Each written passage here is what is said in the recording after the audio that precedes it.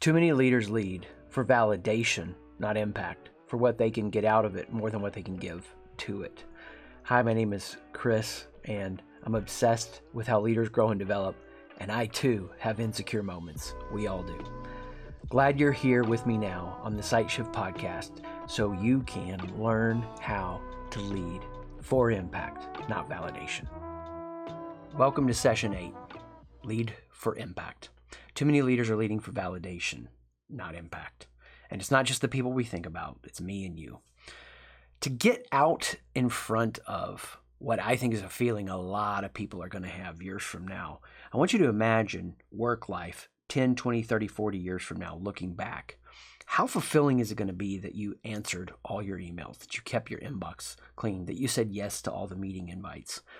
And what's happening now, because there's so much like corporate drudgery, people are thinking, I'm going to carve a better meaningful existence for myself outside of this work environment, this corporate work environment. But yet what happens, I'm going to run from this problem only to find the problem is still there when I'm working for myself also, because I am part of the problem. And wherever your path leads you, whether it's with a team in a company or on your own, I want you to willingly, knowingly choose that path from a secure identity, right action plus right motive to have the impact you can have, not from an overreactivity, because the point isn't the email or the meetings. The point is just this. It's who we're becoming. This is why you see so many arguments about like, we should work from home or we shouldn't work from home. Some people want to work from home because they're going to get more done and they want to go in the office occasionally. Some get more meaning out of being at the office. If we don't know what we value and thus what we over or undervalue, our impact is always going to be blocked up. So here's the way I want you to think about it. Work is one of the greatest contexts for self-knowledge and transformation. It's so powerful. Now, I think family life can be one of the greatest ways you can see the depths of your insecurity. Rumi has a saying, everyone's enlightened until they go spend a week with their family. They're going to bring up all of that stuff. But work gives you the context to really shift a lot of it, to really master, to really grow, to really develop. It's a context for self-knowledge and transformation. Now, to really explore this context, I want to walk you through the impact leader's struggle. And if you've got the workbook or the book, you'll see this there in this section. The impact leader struggle is just this. Hopefully by now, at some point, something I've said has stirred up some ambition or vision for you. That there's something for you that you're looking at that you're like, I want that. That's a good thing. We need want. Want is connected to dopamine, connected to motivation. Without want, instead, we're going to have this great discouraging experience so many have, a loss, an emptiness. So want is a good thing. The impact leader struggle just helps you understand this. An ambition, a want, leads to a pressure. The very fact that you want something means you have a vision that's bigger than the energy, the resources, or the time that you have. Your vision, your ambition is outpacing your resources. It could be something personally for you. Hey, when I get into conversations and I do this, I want to stop doing that and start doing this.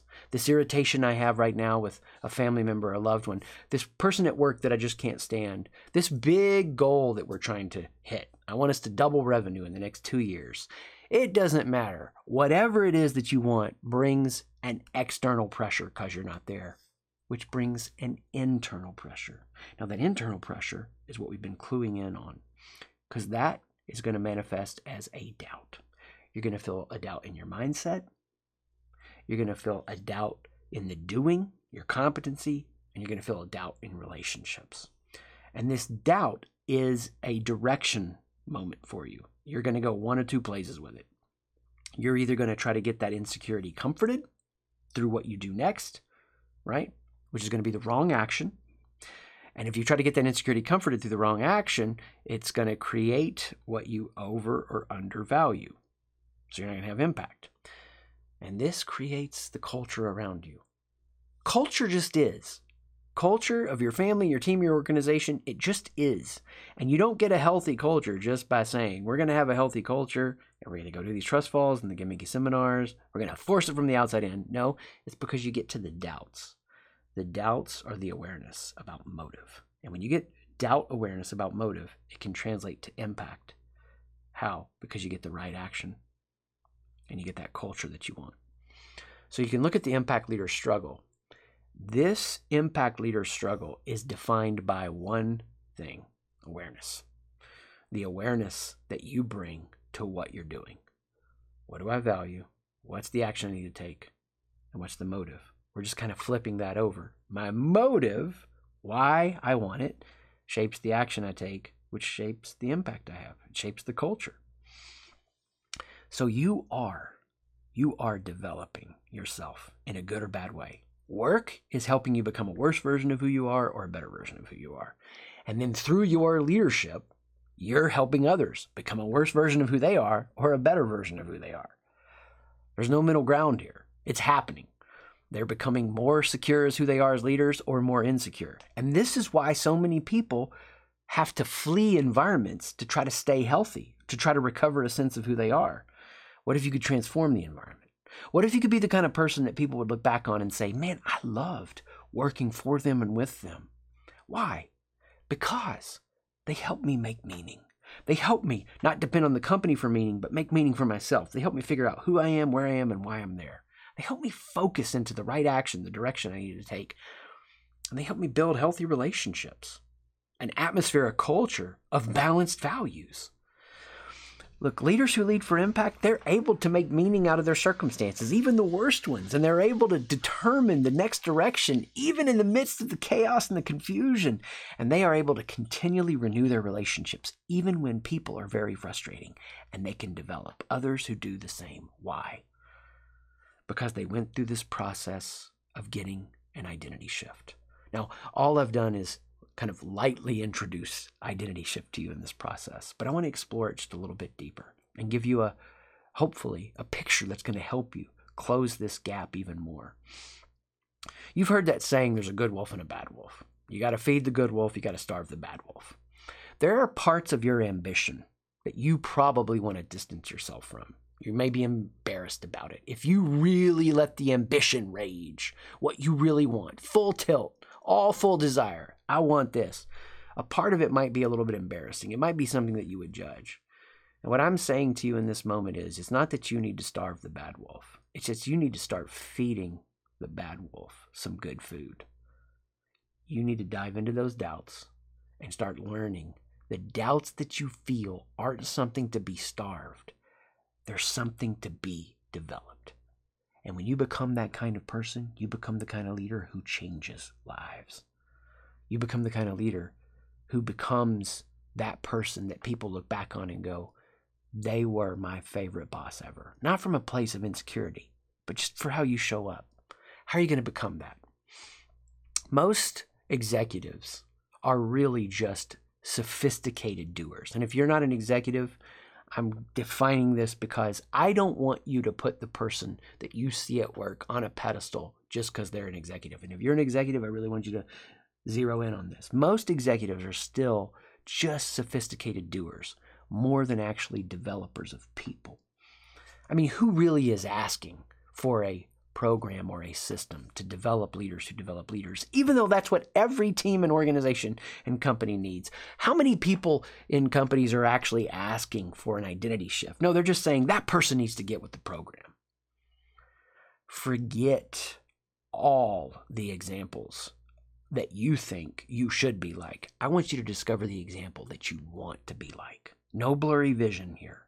It's got to get crystal clear. Roger Bannister, he ran the 4-minute mile. Go look this up. Nobody thought it could be done. He ran the 4-minute mile. What happened after he ran a mile in 4 minutes? Tons of people ran a 4-minute mile. Like boom, boom, boom, boom. Why? They saw it could be done. I want you to get an example of a leader of leaders. A leader who became the person they were meant to be, who developed other leaders. Maybe for you, it's something your grandmother did. It's somebody you worked for. Maybe it's not one single person. Maybe it's an amalgamation. I want you to find your 4-minute mile. They're going to be the kind of leader who leads for impact. They're not just trying to become mindfully aware. It's translating into this mindset upgrade. They are present, engaged, and future focused. They have somewhere they're going. They are in the moment. They're not just about empathy. They're about action. They have the courage to disappoint and not just conform. And they also see others suffering, and they have a motive to go in and end that suffering, not for what they can get out of it, what they can give to it. What for you would be a person who would represent a 4-minute mile? Somebody you could have out in front of you, inspiring you. Maybe there's not something.